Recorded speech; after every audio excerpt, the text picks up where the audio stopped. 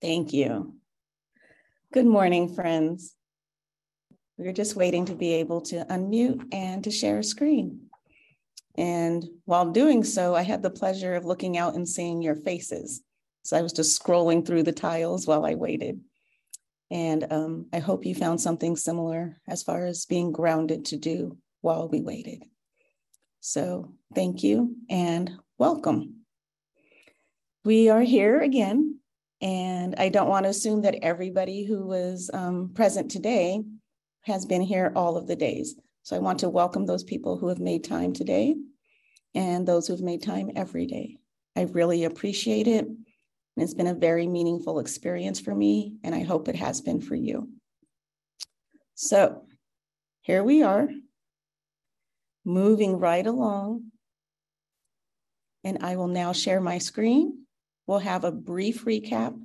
And today we are going to spend our time talking about wisdom. So again, I don't want to assume that the people who are here today have been here every day.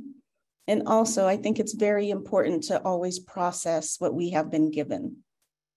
So started out by talking about the Bible and how it means different things to different people, and how early friends had a different relationship with the Bible than many of us have today.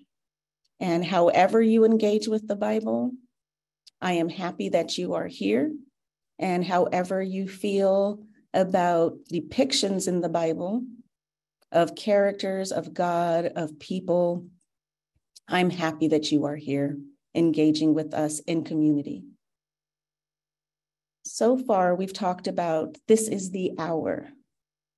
And every day, we've been using scripture lessons to tell us this is the hour to do something, to be something, or for a specific reason.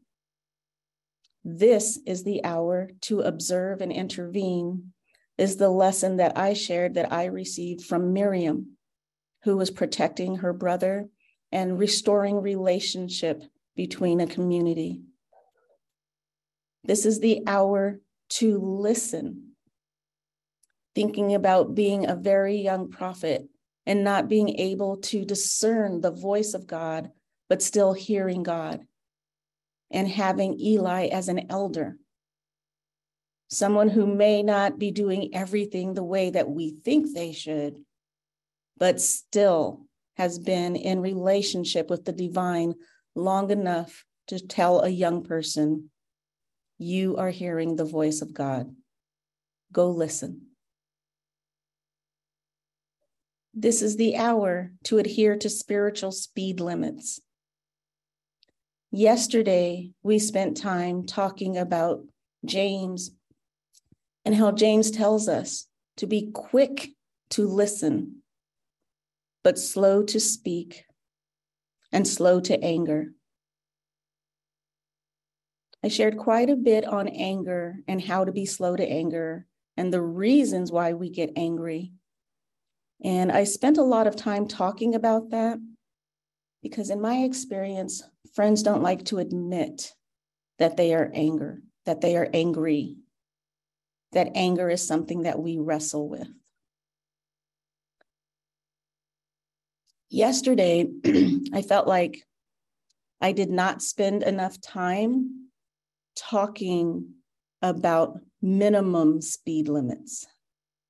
Notice how it is quick to listen. Friends, we need to speed up our listening skills. Most of the time when we talk about speed limits, we are talking about make sure you adhere to the speed limit. Don't drive too fast. Don't move too quickly. What I want to spend a bit of time on today is looking at minimum speed limits. I don't very often see these signs. And I do remember the very first time I saw one, I was like, what is this? A minimum speed limit? And so I did. I was like, why do we have minimum speed limits? On the road, there are several reasons. Mainly, it's about congestion. I had to look that up. They don't want the roads to be congested. And so you have a maximum speed limit, but a minimum speed limit is also given so that everybody is going at a certain speed so that the roads do not get congested. So it's like, what's wrong with going too slow? Why is that a problem?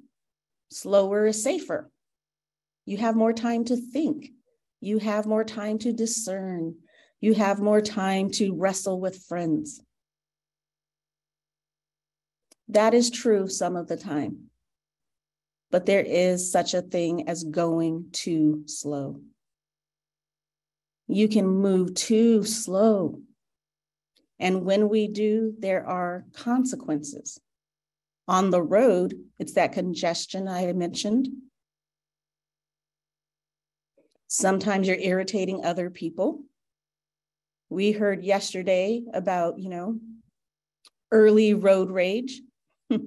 I love that excuse. It was like, oh, that's why there was an issue with the donkey. It was a matter of road rage. When we move too slow, we can also cause accidents. We can harm ourselves and we can harm others. So sometimes it is important to speed up and make sure you are not doing the minimum. Make sure that you are not moving as slowly as possible. That is not good. Currently, we are seeing this happen amongst the Society of Friends. I am seeing this happen. Some friends are moving far too slowly when it comes to matters of justice. People are wrestling and discerning and talking and having meeting after meeting. Friends are gathered, trying to decide whether they should pass this minute or that minute. Or it's like, nope, we need to have a threshing session. Meanwhile, young people are leaving the Society of Friends. Meanwhile, people of color are making their own meetings, leaving the Society of Friends altogether, or just joining and worshiping amongst themselves. Because many white friends have chosen to go below the minimum speed limit. They are moving far too slowly. They are causing congestion. They are making other people irritated. They are causing harm, not only to others, but they are causing harm to themselves. So adhering to speed limits, adhering to the spiritual speed limits of being quick to listen, slow to speak, and slow to become angry. That is one solution to the problem. Another solution to the problem is asking for wisdom. Friends, this is the hour that we ask for wisdom.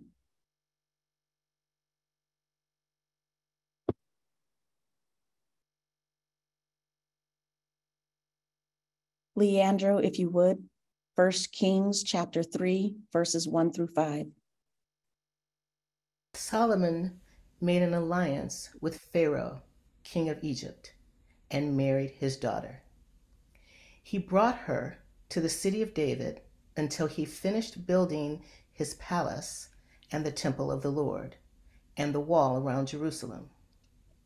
The people, however, were still sacrificing at the high places because a temple had not yet been built for the name of the Lord. Solomon showed his love for the Lord by walking according to the instructions given him by his father David, except that he offered sacrifices and burned incense on the high places.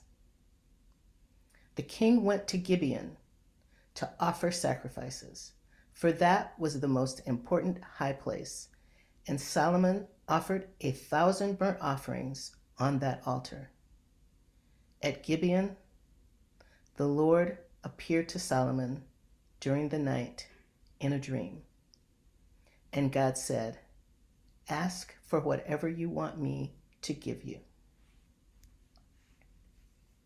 Ask for whatever you want me to give you. Solomon answered, "You have shown great kindness to your servant, my father David, because he was faithful to you and righteous and upright in heart. You have continued this great kindness to him and have given him a son to sit on his throne this very day. Now, Lord my God, you have made your servant king in place of my father David. But I am only a little child and do not know how to carry out my duties. Your servant is here among the people you have chosen, a great people, too numerous to count or number. So give your servant a discerning heart to govern your people and to distinguish between right and wrong. For who is able to govern this great people of yours? So give your servant a discerning heart to govern your people and to distinguish between right and wrong.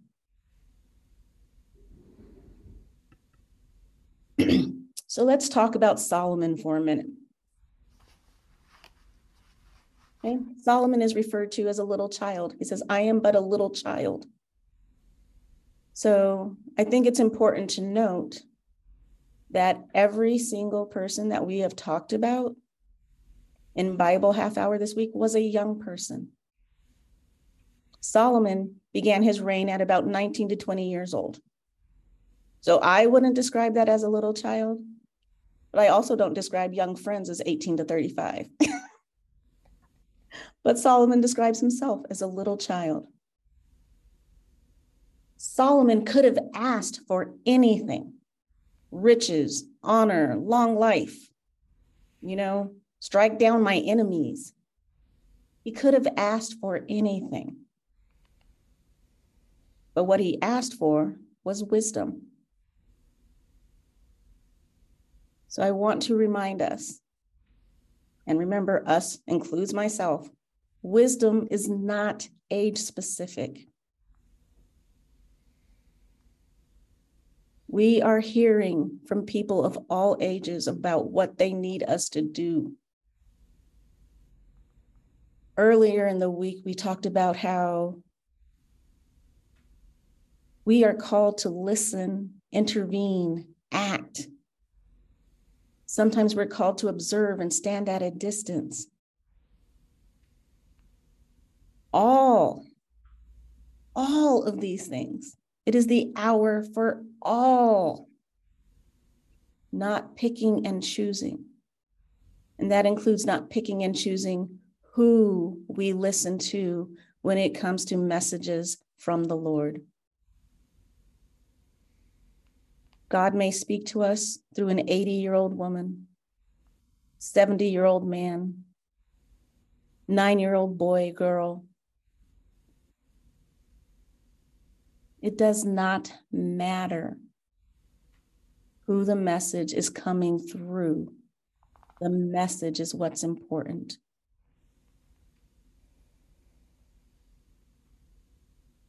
Wisdom. Wisdom is the appropriate application of knowledge. That is our good dictionary version. But what does the Bible say about wisdom? Back to my favorite book in the Bible, James. James 1, verse 5. If any of you lacks wisdom, you should ask God, who gives generously to all without finding fault, and it will be given to you. God's ways are not man's ways. God's not going to make you feel stupid because you say you don't know something and you need to know. If you are lacking wisdom, ask for it. Proverbs 1, verse 7. The fear of the Lord is the beginning of knowledge. Remember, wisdom is the appropriate application of that knowledge. The fear of the Lord is the beginning of knowledge, but fools despise wisdom and instruction. It's not weak or foolish to ask because you don't know. It's foolish not to ask, to think that you know it all, that you have all of the answers.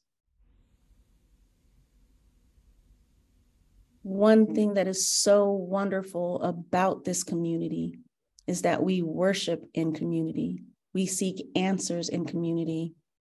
And when we are at our best, we realize that each of us has a piece of the answer, and coming together makes us whole.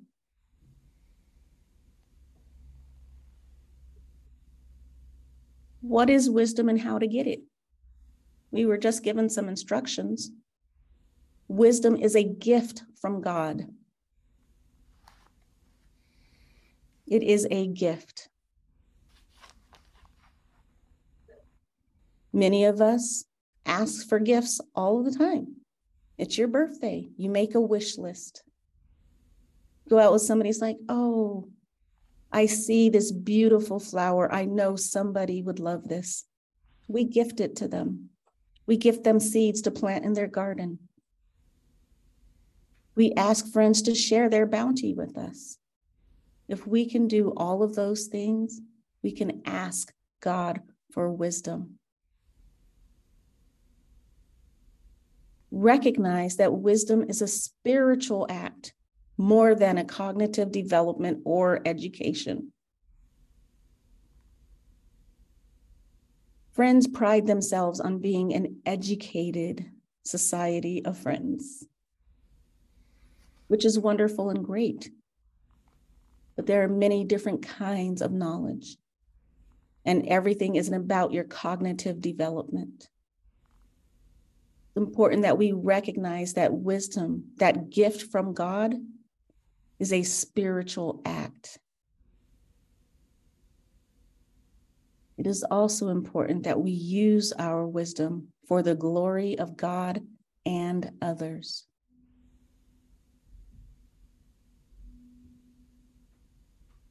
How is your wisdom going to make things better for the rest of the world?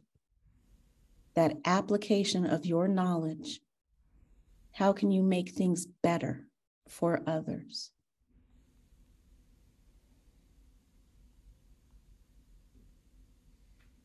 Friends, this is the hour. This is the hour to seek wisdom. We'll open up to the queries. What are you led to? What are we led to? How does the Spirit find you?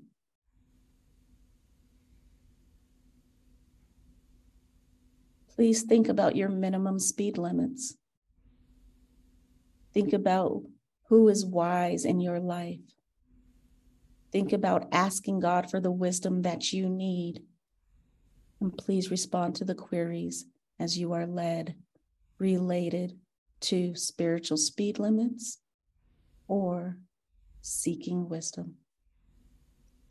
Thank you, friends.